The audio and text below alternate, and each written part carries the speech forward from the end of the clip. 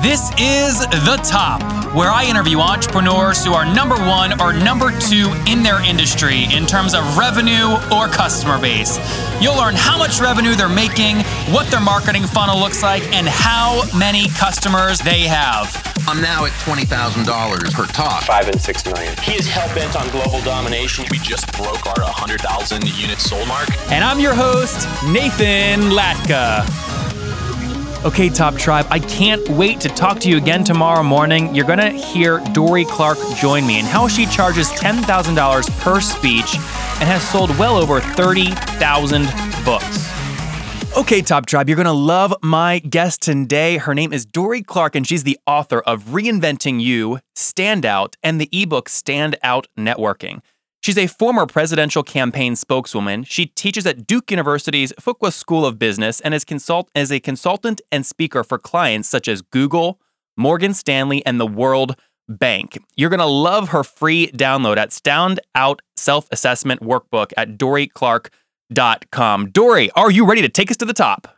Yes, I am, Nathan. All right, let's do it. So first things first, I'm on your website. You're doing so many things. What is your main focus right now? My main focus right now is continuing to promote my book, Stand Out, which came out in April.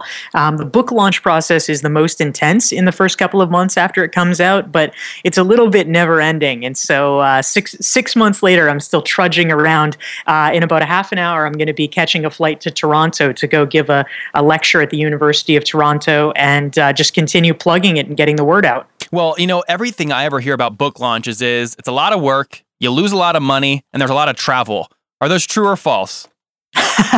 They're mostly true.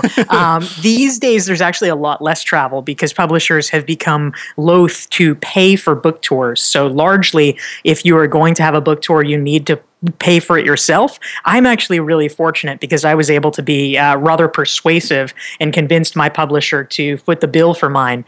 But you have to show them that you have a really good plan to do it. These days, actually, the preferred method of book tours is the virtual book tour and appearing on podcasts like this one. So I've tried to have a complementary strategy. Well, I have to tell you, the Top Tribe, Dorie, is insane. The podcast launched recently. We're going to hit 1 million downloads, I think, by Christmas. It's unbelievable. So I'm glad that you're coming on. And, you know, we've had a lot of authors on. You probably know, actually, Jay Papasan, who wrote The One Thing with Gary Keller.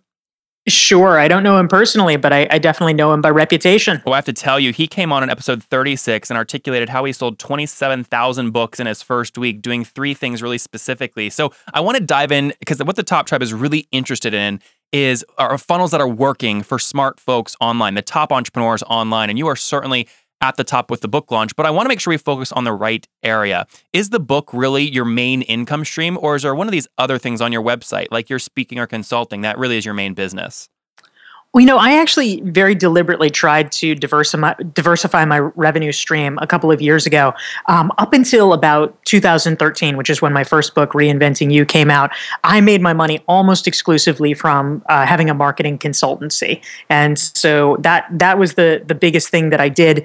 But I decided that I wanted to have a more location-independent business, and I wanted to have just more freedom and autonomy to be able to travel and do what I wanted. And so I realized that for me, the path was to create a lot of different revenue streams. So there's about 5 or 6 things that I actually do in equal measure these days, and that I get pretty much equal revenues from. Still a little bit of consulting. I started doing some executive coaching, which emerged organically out of my books, which are aimed more at self-improvement for individual executives. I write the books now and do some blogging, which I get paid for. I do a lot of keynote speaking, and then I also teach business school. Dorie, I'm curious, is that paid keynote speaking? Almost always. Almost always, okay. There's some events like this one at the University of Toronto that I'm doing for free, mostly for book sales, because the book sales are packaged with the admission, and because I wanted to make a strategic incursion into the Canadian market. So for certain events, I'll waive the fee, but yes, it is a significant 6-figure revenue stream for me. That's great. Well, I would love to, because a lot of the Top Tribe, you know, they're consultants or bloggers that have a big list and they're trying to figure out how to monetize it, or they're on the speaking circuit, but they're doing pro bono stuff and wondering the right thing to say to finally land that first paid speaking gig. So let's focus there. Do you remember the first time you actually got paid for your first gig? I do. Okay, Absolutely. tell us that story. Yeah. So up until that point, I had mostly been speaking for free, or maybe just for a tiny honorarium, like, oh, we can give you $100 or something like that. But my first actual paid speaking engagement came, and I feel like this was certainly an important life lesson for me. It actually came because I was willing to say no, which is a really hard thing to do early on because you're so covetous of the opportunities and the experience.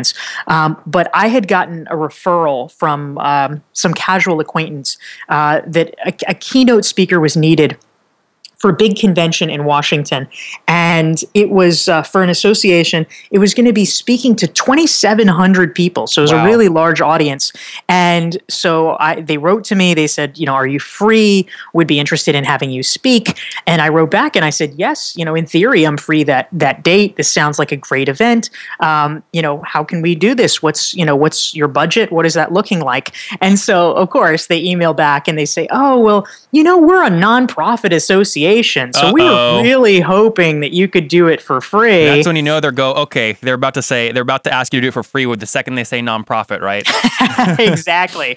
And I mean, if you think about it logically, this is a conference with 2,700 people. Yeah, come on. There's revenue there.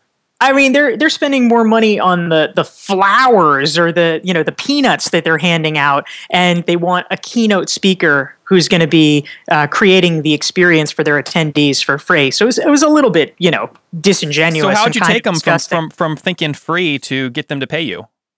Yeah. So basically, what I did was, I might, under other circumstances, have been enough of a sucker to just say, oh, sure, okay, 2,700 people, that'd be a cool thing. But instead, I actually was just really busy. It was around the time of my book launch, and I knew I had a ton of stuff to do, and going to Washington was actually pretty inconvenient for me. Washington, D.C., right? Exactly. Yeah. And so I wrote back to them and I said, I'm so sorry. This sounds like a great event. I'd love to do it, but I have a million things to do with the book launch, and I just cannot. This was with Reinventing You, right? Precisely. Yeah. My first book. What year was that again? It was 2013. Okay, 2 years ago. Got it. Yeah, so I said, I just can't possibly do this for free. There's just too much opportunity cost for me. And so I sent that email and I was like, well, so much for that. And they wrote back an hour later and said, well, okay, how about $5,000? And I said, oh, okay. And I realized that the difference between $0 and $5,000 was just being willing to say no. And that made me feel a lot better. And in the future, from that point on, I felt a lot more confident asking for $5,000 or $10,000 or more dollars. And so what did they end up paying you for that first gig back in 2013? Yeah, so I took the 5. At that point, I was happy with that. And, that for essentially a first paid gig, I'm like, fantastic. Wow. And between now and then, how many paid keynotes would you say you've delivered over the past, I guess that's 2 or 3 years? That's a good question. I give I know the exact numbers of talks that I give.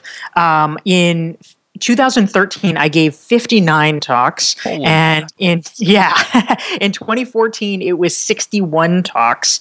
I haven't actually calculated the number that I have done this year because I usually run them at the end of the year. But the rough breakdown is that if it's for an academic institution, usually it's free. Sometimes if it's around a book launch, I will waive my fee if they buy books. So we try to do it that way. How many books do you typically try and make them buy to do it for free? It's kind of a rolling thing. Generally, I shoot for I'm doing one in a couple of weeks in DC where they're buying 250 books and then also giving me $5,000. So it's like kind of splitting things between books and some money. Yep. So I feel like that's a decent win. Normally, if I'm speaking, that's great to kind of split it up between the book sales and the speaking fee. Yeah, it actually works pretty well for the client oftentimes because it means they can draw from 2 different pockets of money. So they have more to play with because they have the speaking budget and the education budget. Wow, Top Tribe, that's a key takeaway here. What Dory did, understand what budget, when you're selling to somebody, understand what budget you're pulling from. And if they're not going to willing to pay you what you want, try and take try and take or generate or get revenue from two different buckets of kind of expense categories that the person you're selling to has, and maybe you can get your way to your sales goal. So great lesson there, Dory. Let me just get a number. Back in 2014, you said you did 61 speeches. About how much income just from speeches did you make that year? So I'm not 100% sure for 2014, but for this year, I'm going to be making probably about somewhere between $125,000 and $150,000 just from speaking. Wow, that's fantastic. So $125,000 so far in 2015 just from speaking. And walk us through these books. Again, everything I hear is they're hard to write. The editors want me to edit it 7,000 times. We battled back and forth about the cover design for 5 weeks. How many in total volume you launched Reinventing You back in 2013. What's the total volume of book sales that book has done across all channels? At this point, it's done over 30,000. Wow. And that's actually a not totally updated number because they actually only, this sort of archaic publishing process, they only give you your numbers every 6 months. So I'm actually due for an updated number because October is when they provide the 6-month report. But so I'd say somewhere between 30 and 35,000 copies of Reinventing You. Wow. And you just launched, again, the new book. And when was actually the launch date of Stand Out? April? That was at the end of April, yes. So it's been now, 4 or 5 months. That has sold now over 6,000 copies so far. Wow. And are most of those bulk orders to audiences you're speaking to, and the audience, the organizers buy it in bulk? It's actually relatively even in terms of individual versus bulk orders. The first time around with Reinventing You, I had no clue about the importance of bulk orders, so I didn't really emphasize it. But for Stand Out, in advance of the launch, one of the things that I did to tee it up was for months, I would, in preparation, try to get people to, if they were booking a speaking engagement with me, exactly, to commit, and then the sale would be triggered the first week that the book came out. So we had somewhere around 1,750 or thereabouts bulk orders for the book, at the launch. Great. And so since then, I've been continuing to drive it, but of course, it's in smaller increments. But so there is a fairly large percentage of people who have bought it as individuals. Well, guys, if you want these numbers that Dory's articulated, her book sales numbers, again, how she thought about public speaking and landing that first keynote, you can get all the show notes to this episode at nathanlatka.com/the-top82. Again, /the-top82. Okay, Top Tribe, sponsors are wanting to pay me a lot of money to get on the show, and I'm telling them all no because I don't want to waste your time. So help me out and go subscribe to the show in iTunes and then leave a rating and review. Dory, I don't know if you can hear it through the microphone, but my heart is beating faster, and that's because we are about to go into my favorite part of the show. Do you know what's next? Speed round. Come on, Dory, yes. It's time for the famous 5. Are you ready? We're doing it. All yes. right, number 1, what's your favorite business book besides Reinventing You or Stand Out? My favorite one is Influence by Robert Cialdini. What a good one. Number 2, is there a CEO that you are following or studying right now? So I am following, right at the moment, I would say my friend Michael Port, who is, we'll call him a CEO. He's, a sort of a solo consultant, but he has his own empire. And his new book, Steal the Show, is out today. And he's done a masterful job of promoting it and building up a business around that book. So I'm watching carefully what he does. Well, Dory, you beat him to the punch. He reached out to me. He is scheduled to come on mid-November, and that will be episode 99 for those of you interested, but I got a copy of that book, Dory. I gave it a read before it launched today, obviously, and I got to tell you, it is a book everyone needs to buy. So we'll link to that in the show notes as well. Number 3, Dory, do you have a favorite online tool? Like Evernote. One of my favorites, especially because I'm catching a flight very soon, is TripIt Pro, which is a fantastic business travel app that allows you to store all of your travel information in one place really easily. You don't have to remember which rental car agency you're using or whatever. It just snaps things out of your email, puts them in one place, and then you can find them really easily. Oh, I love that. TripIt. I'm gonna have to check that out. Now, Dory, you are building something really special, successful author, contributing to Harvard Biz and all these other places. I want to know if you're doing this in a balanced way. Yes or no? Do you get 8 hours of sleep every night? Usually I don't, but not for lack of trying. I am a big believer in sleep. I usually get probably about 7 hours of sleep, but that's only because these days, as I've gotten a little bit older, I can't sleep in as late. But I love sleep, and usually from midnight to 7 or whatever. I do not shortchange myself there. There you go. Well, listen, Dory, the Top Tribe is wondering, they love listening in, and we have, hundreds of thousands of people listening in, and they always like it when I save them a lot of time. So the question I like to ask is, if you wish your 20-year-old self knew one thing, Dory, what would it be?